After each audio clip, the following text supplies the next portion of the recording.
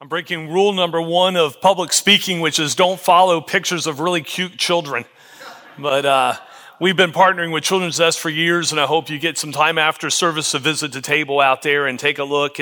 If you're not able to sponsor a child, you certainly can take a card and pray over the ministry there and in our partnership with them that'll be ongoing.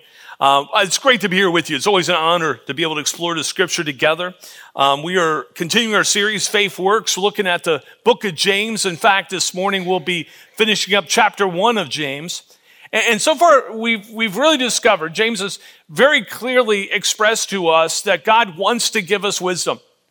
In fact, wisdom is ours for the asking. Now, he gives us a caveat. He says, if you're asking for wisdom, then you need to ask in such a way that you actually want to receive and do what he gives you. In other words, I don't know where you are in your spiritual journey, but there's times in my journey where I will ask God for wisdom and sort of put it up against all the other options. And what James says is, well, really, if you're asking God for wisdom, you're admitting that he is the option. And so ask and expect to receive and expect to be able to walk then in that wisdom.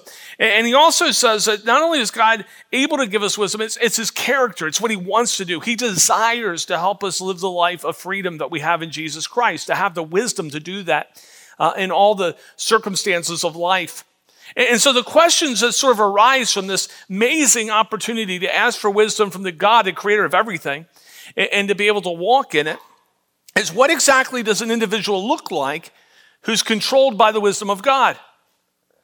What does a person act like who is living with this new nature that they've received as followers of Jesus Christ? And that's what James is going to answer for us in just these two verses that close chapter 1 of James. And so together, let's look at what James writes to us. James 1, verse 26 and 27.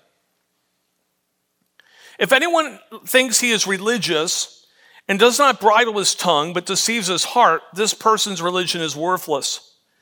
Religion that is pure and undefiled before God the Father is this: to visit orphans and widows in their affliction and to keep oneself unstained from the world. And so in these two verses, really we have impregnated the answer to the question, what does a person who's following Jesus look like? What do they act like? What is sort of what's the marks in their life? And he's talking about genuine religion. Religion. Now it's interesting because this word religion or religious has been one of great debate within the church within recent years. And because maybe you've heard this, many will say that Christianity is not a religion, it's a relationship. How many of you heard that? That's half true.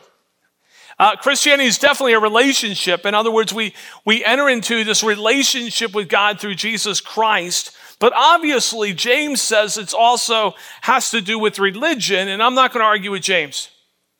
So what does James mean by religion then? If it's both a relationship and it has to do with religion, well, James would say this as you look at his writings in the totality of Scripture, that religion is the specific ways that a heart relationship with God is expressed in a believer's life.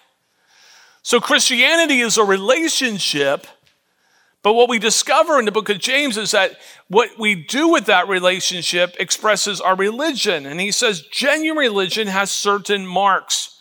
See, religion speaks of reflecting our Heavenly Father. You might have heard the saying, like father, like child. And those who are followers of Jesus Christ should reflect Jesus Christ. That's what religion is. It's a reflection of who God is in and through our lives. A believer should be marked with godly fruit. And so that's what James does for us in verses 26 and 27 of chapter 1. He answers the question, what are some marks of the Christian life? And I want to be really clear here. He shares 3 marks, but they're not the only marks. That when you look through all of Scripture, there are other marks of followers of Jesus, but he highlights 3 crucial marks of those who follow the Lord to have genuine religion. And so look at James 1:26 again with me. If anyone thinks he's religious and does not bridle his tongue, but deceives his heart, this person's religion is worthless. A mark of genuine religion is a controlled tongue.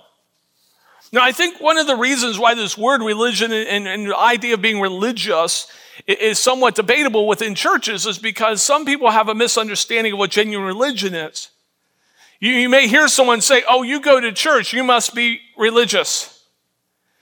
And the reality is that going to church, although a spiritual discipline, the scripture says, don't forsake the assembling of one another. We're to gather together to put the glory of God on display. But that going to church doesn't make us religious. It just means we invested an hour or so on a Sunday morning to go somewhere. It's a good thing. I'm glad you're here, by the way. It'd be awkward to preach if you weren't. I'm glad those of you who are online are watching online and participating that way. And so it's not that this is a bad thing. Just this isn't necessarily the high mark of Christianity. And so I think religion and religiosity has sort of gotten a bad word because people sort of associate simply going somewhere as being religious. And James says, no. Being religious is being a follower of Jesus and bearing his mark on our life. So James talks about then this mark of bridling our tongue. He's not saying that we're to be silent, we're to bridle it. And I think that word bridle is an interesting word. It speaks of the headgear used to control a horse. You know, the buckle straps around its head and the bit and that's attached to sort of direct it. And when we look at it that way, then we are to understand that our tongue is not to lose its power any more than a horse loses its power simply because it has a bridle on.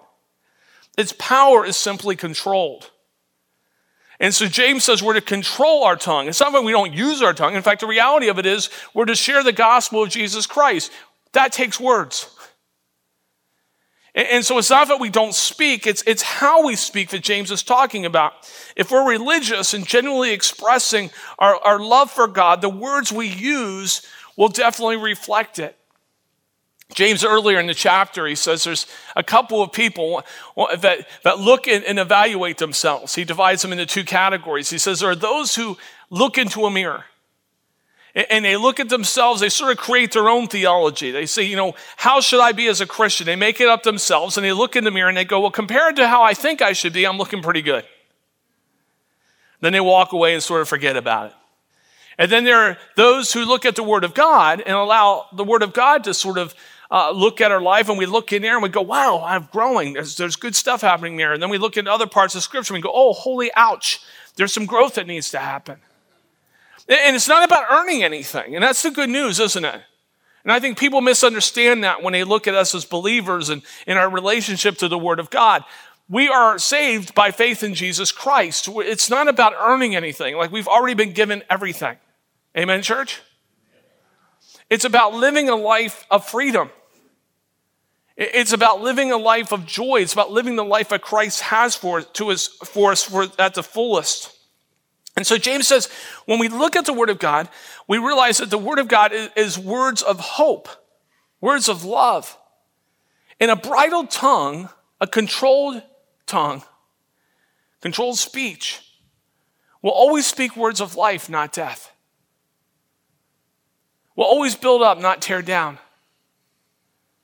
And I was really thinking about that. I'm reading through the book of Galatians right now, and Paul's speaking to this church that he really loves, but you can tell in his words he's a little frustrated with. Because they've been set free and they're living as those who are still in bondage. They're allowing false teaching to bring them into this awkward relationship with one another and the world and the Lord. And so he constantly challenges them. He says, stop doing it. And you go, is that words of life? Yeah, because he says, stop doing it because you've been set free. Live in freedom. So words that build up, words of life, aren't words that always sort of say things just to make people happy. They say things to help people head in the direction to be free in Jesus. But they're always words to build up. They're always with the intent of giving life, not death. I don't know if you've realized that. My guess is every single person in this room has. But we live in a culture right now that has lost hope. We live in a culture where people are finding it difficult to make ends meet. And we have the power. We have the power to speak life into those conversations. We have the power to build up people in those conversations. Not to say things aren't difficult, but to realize that the God of the universe has given us the resources of heaven to prosper in his name, to have the joy in the midst of all circumstances. And so James says, look, if you're a follower of God's, then act like it. Speak like it. A mark of genuine religion is a controlled tongue. So then he shares a second mark. First part of verse 27. Religion that is pure and undefiled before God the Father is this: to visit orphans and widows in their affliction. So a mark of genuine religion is caring ministry. And the ministry of caring for people isn't limited to orphans and widows, but we know this is very close to God's heart. In fact, in Psalm 68:5, the psalmist wants to describe who God is. And listen to the words. Father of the fatherless and protector of widows is God in his holy habitation. Now you go, wow, we're looking at a verse that's dealing with orphans and widows, and we just talked about an orphanage, and wow, Craig, you must have really planned this. And the reality of it is I didn't. In fact, this morning, don't give me too much credit, I was on the way to church with my wife who was up here, Krista, and I said, it just hit me that we're going to be talking about children's nests and orphans, and the verse we're going to look at is talking about how we need to care for orphans. Isn't that amazing? And some of you are like, wow, that was well planned. No, only by God, because I had no clue until this morning. That's the honest to God truth. You can ask her. But why does he pick orphans and widows? Well, mostly because in that culture, they were the most vulnerable, and still today, among the most vulnerable around us. And so he picks these individuals to be specific, to say this is what caring ministry looks like. He doesn't want us to look at generalities. He could have said that a mark of a Christian is to be kind. And the reality of it is we should be, right? I mean, we should be. Nothing's worse than someone who says, oh yeah, I've met a Christian, right? I want people to go, oh yeah, I've met a Christian. But here's the reality. You don't have to be a Christian to be kind. And kindness sort of, to be honest with you, it should be somewhat of a given. And how do you compare kindness? James doesn't want us to fall into that trap either. I mean, sometimes I'm driving down the road and someone will cut in front of me. And I don't go and cut them off. And I go, well, that was kind of me. Because I didn't do what I wanted to do. You follow what I'm saying? And so I was kind. That was kind. Or I let someone get in line in front of me. And I go, oh, isn't that kind? And James would say, well, I guess. But it really doesn't express Christ. It's not out of the ordinary. You just were civil.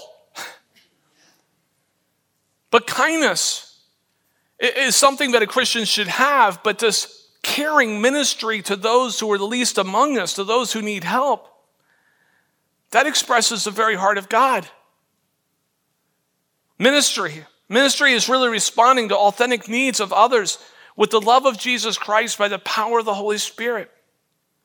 It's reflecting Christ. Think about Christ's ministry to us, the very love of Christ displayed on the cross at Calvary, where Christ died in our stead for our good and our salvation. Ministry that is a partnership with the Lord, where he's already working and we come alongside him and literally say, God, I want to see your kingdom come, your will be done in this individual's life. It means we have to step out of a mindset of scarcity. I don't have enough time. I don't have enough resources. I don't have enough money. How do I do this? And God says, well, I bet me as the creator of the universe, God's speaking to us. I bet I can give you everything you need to do what I'm calling you to do. Have you ever found that to be true? So many times we limit ourselves by what we see ourselves. And God says, don't. See me. I have no limits. Step out and see what I'll give you. I don't have enough energy. Step out and see the energy I'll fill you with. Much like wisdom, when we say, God, give it to me and I'll evaluate and see if it's something I want to do. All the resources of heaven are at our disposal, but only happen when we step out in faith. So many times I've heard people say, if I had $1 million, then I would do that. If you won't do it when you don't have $1 million, chances are you will not if you do. Come on now. But God has a little bit more than $1 million. You want to get to lunch, don't you? Come on, encourage me this morning. He has everything. And so he says, look, I have this for you. And you say, I don't know if I can do that. And you go, what? With God, you can do all things. You can do all things with Christ Jesus. Isn't that the truth, church? I don't think I can forgive that person. Sure, you can in Jesus. Not in your own strength. I don't know if man. Isn't it interesting that James says the first mark is really speaking words of life into somebody? Because how important is that? That's why we gather together as a church, I believe, to put the glory of God on display, to share our testimonies, to speak words of life into each other. So that when we scatter, in the power of Jesus Christ, we can do exactly what he's called us to do. We can be reminded of the truth, reminded of the words of life, so we can give life to others. We can set them free. We can lift them up, whether they be orphans, widows, a neighbor. You fill in the blank. James says it this way, don't just be knowers of God's love, knowers of the word. Be doers of God's love, doers of the word. We must love in action. So religion is pointless unless it corresponds to the heart and will of God. And a mark of such a person who's following after Jesus, a person with genuine religion in their life, is a person who's involved in caring for the needs of others. So we control our speech. We care for the needs of others. And then in the second part of verse 27 is the third mark. Keep oneself unstained from the world. What's James talking about here? Well, a genuine religion is really found in personal holiness. What's personal holiness? Well, if our care for others in their need marks genuine religion, which is specific ways that a heart relationship with God is expressed in our lives as believers, then we have proof of our Lord's refining work in us. In other words, if we're seeing that God is helping us control our speech, speaking words of life, not death, to people's spirits, and if we find ourselves involved in caring ministry, but the very heart of Jesus is being formed in us, that's proof that Jesus is working in our life. Now here's the reality, we're all works in progress. You've heard me say this almost every week because it's so important we don't lose sight of this. I know I'm not what I ought to be, but I thank God I'm not what I used to be. I'm growing just like you. And there are times whether I'm reading God's word or I'm out in our community and I do something that just is so like Jesus, so not like who I used to be, but I go, Lord, thank you for giving me insight into what you're doing inside of me. Ever been there? Someone once asked me, do you ever get surprised when you do something wrong? This was years ago. And I said, at this point in life, I just get surprised when I do something right. And I give all the praise to Jesus. And I find the more I walk with him, the more I am surprised by his goodness that flows out of me. I know it's him in me. But there are times, too, where I do have the holy ouch moments, not just by reading scripture. And I'm so thankful that I can come to the Lord and say, Lord, I know you're working in me. Will you refine that area of my life too? Will you just help me be more like you? Again, not to earn anything because he's already given me everything, but because I love him and because he's just loved me so much. It's like, what do you give to God who has everything? You, me. Lord, you have everything. Take all of me. And James writes, he says, so be unstained by the world. That word unstained by the world, unstained, literally means without stain. No more complicated than that. Don't be stained by it. But the word world, we have to define. Because sometimes in Scripture, the world means people. Sometimes it means geographical location, but James doesn't mean that here. It's a different meaning. Here, world refers to anything and everything at odds with the lordship of Jesus in our lives. In other words, culture. What's meant by personal holiness? Well, personal holiness is the believer, by the Spirit's help, loving God with their whole being, becoming increasingly like Christ, sharing his character, his love, and his mission. So the implication is clear. We're to be more like Jesus and not let the culture of the world squeeze us into its mold. Think about that. Romans 12:2. Don't let the world around you squeeze you into its mold, it's Phillips' translation. Quotes that verse, translates that verse. How easy it is for us to live in this world and to think that if we compare ourselves to it, that we're better off than we really are. John writes in 1 John 2:15, do not love the world or the things in the world. If anyone loves the world, the love of the Father is not in them. Again, it's far too easy as a professing Christian to live a life that compared to society seems to be void of pitfalls of sin, yet does not reflect Christ. Nor is it discernibly different from those who do not know the Lord. I mean, we can get on social media. Yeah, I'm going to go there for a minute. And we can go, yes, I responded, but I don't respond as bad as them. Come on now. Yeah, I entered into that conversation, but I wasn't as depressed as they were. Yeah, I don't like that person either, but I don't treat them at least as bad as so-and-so does. And James says, listen, if you're in Christ, being formed in Christ, but you don't compare yourself to the world, you compare yourself to the Word. And if you compare yourself to the Word and say, Lord, please have me, then not only are your words going to be different from the world's, they're going to speak life to the world. They're going to care for the people around you in the world. You're going to be a different person with a different priority in your life. You're going to live in such a way that literally not only will you pray, Lord, may your kingdom come, your will be done on earth as it is in heaven, but you're going to be an answer to that prayer. In the places where you live and where you go to school and where you work and where you play.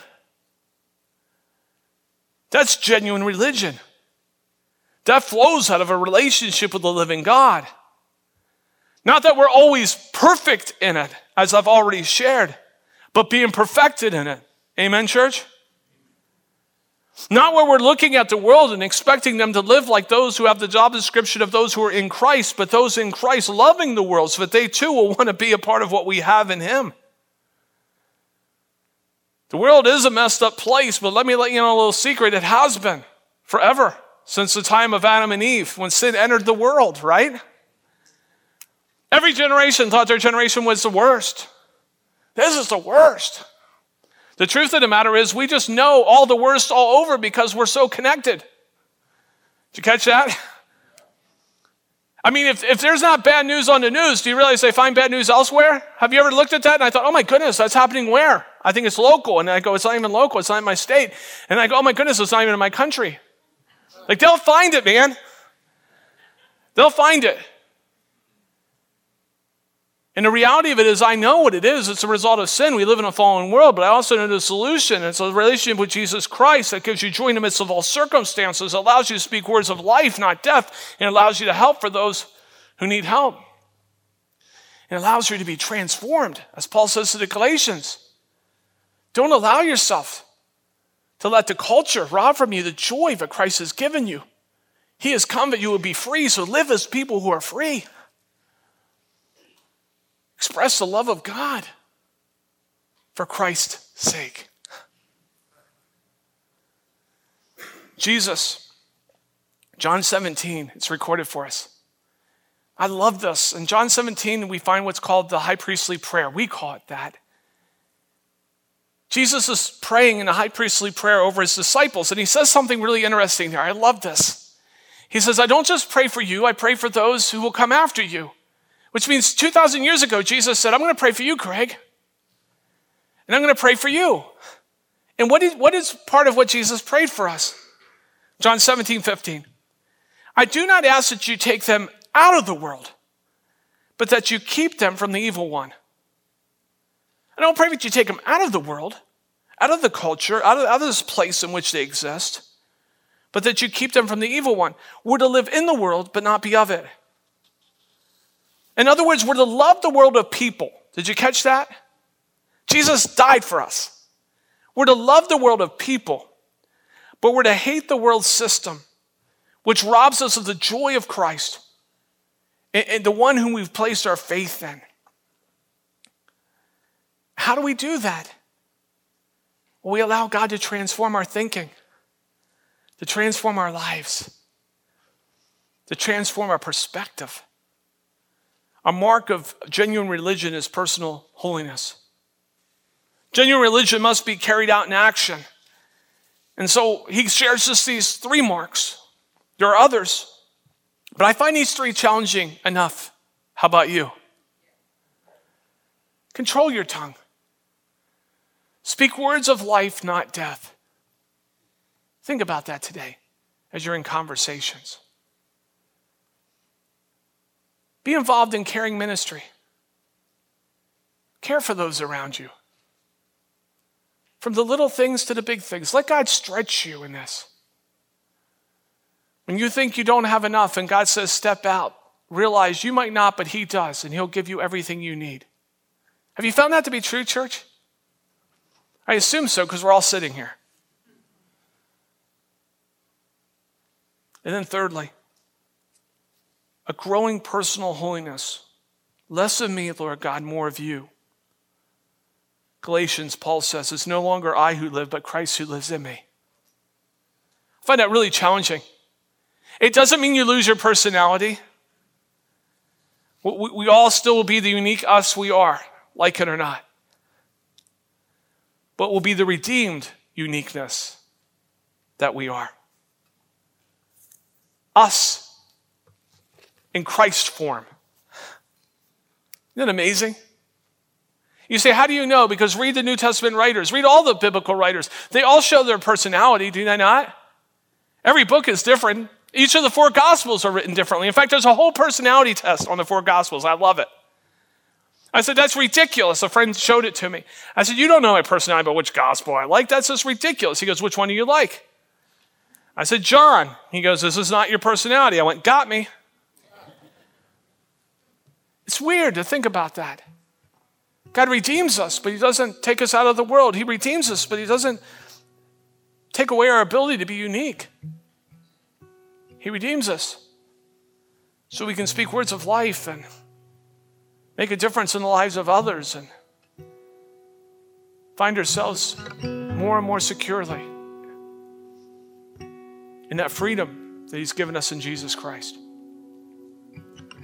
So I ask you this morning, have you received Christ as Lord and Savior? Have you entered into that relationship which you've been created to be in? If not, maybe now, whether you're here on this campus or at home in the quietness of your heart, maybe that's the decision that God's calling you to make right now. For those of us who are walking with Jesus, a message like this, I don't know, maybe challenging to you. It's challenging me to preach it. Even as I share the words to you, I go, oh my goodness, that conversation I could have done better. That you get the point. But it's not about beating myself up. It's about giving myself more fully to the Lord, isn't it? Saying, Lord, thank you for accepting me as I am and continue to make me more like you. So wherever you find yourself, won't you take the next step that God's calling you to take with him by faith? Let's pray.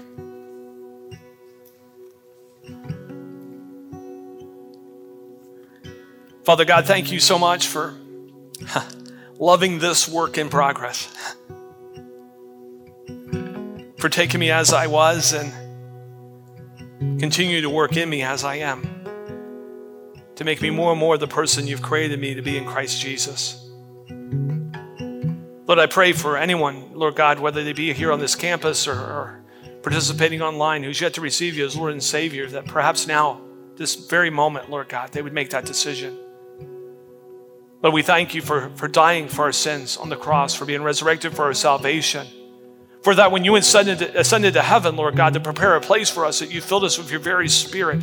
That not only is the resources of heaven at our disposal, but the power exists within us as your followers that's greater than any power any man or woman has ever created on planet Earth. Accessible to us as we walk in step with you. So Father God, if anyone's made that commitment this morning, I pray, Lord, that you would just encourage them that all of heaven, we're told, rejoices, celebrates when a person makes that decision, and we do as well. But as they enter into that relationship with you, they don't walk alone. Most importantly, they walk with you as our Heavenly Father. And Lord, we as a church family are here for each other. And so they don't walk alone, we're here for one another. Father, I pray for us as Crosswinds. We thank you for blessing our gathering as we've come and put your glory on display, hearing the testimonies of people, the work in Zambia we get to be a part of, the lives that you're changing here. Praying for those who, Lord God, are going through difficult times, as already happened on this campus this morning. Speaking words of life to one another. Helping each other. Lord, would you take that which has happened in our gathering and would you allow it to happen as we scatter throughout this region? That, Lord, not only would we pray, your kingdom come, your will be done on this region in which we live, but Lord, that we would be used by you to see your spirit move across this region, to bring life to people, to transform our culture.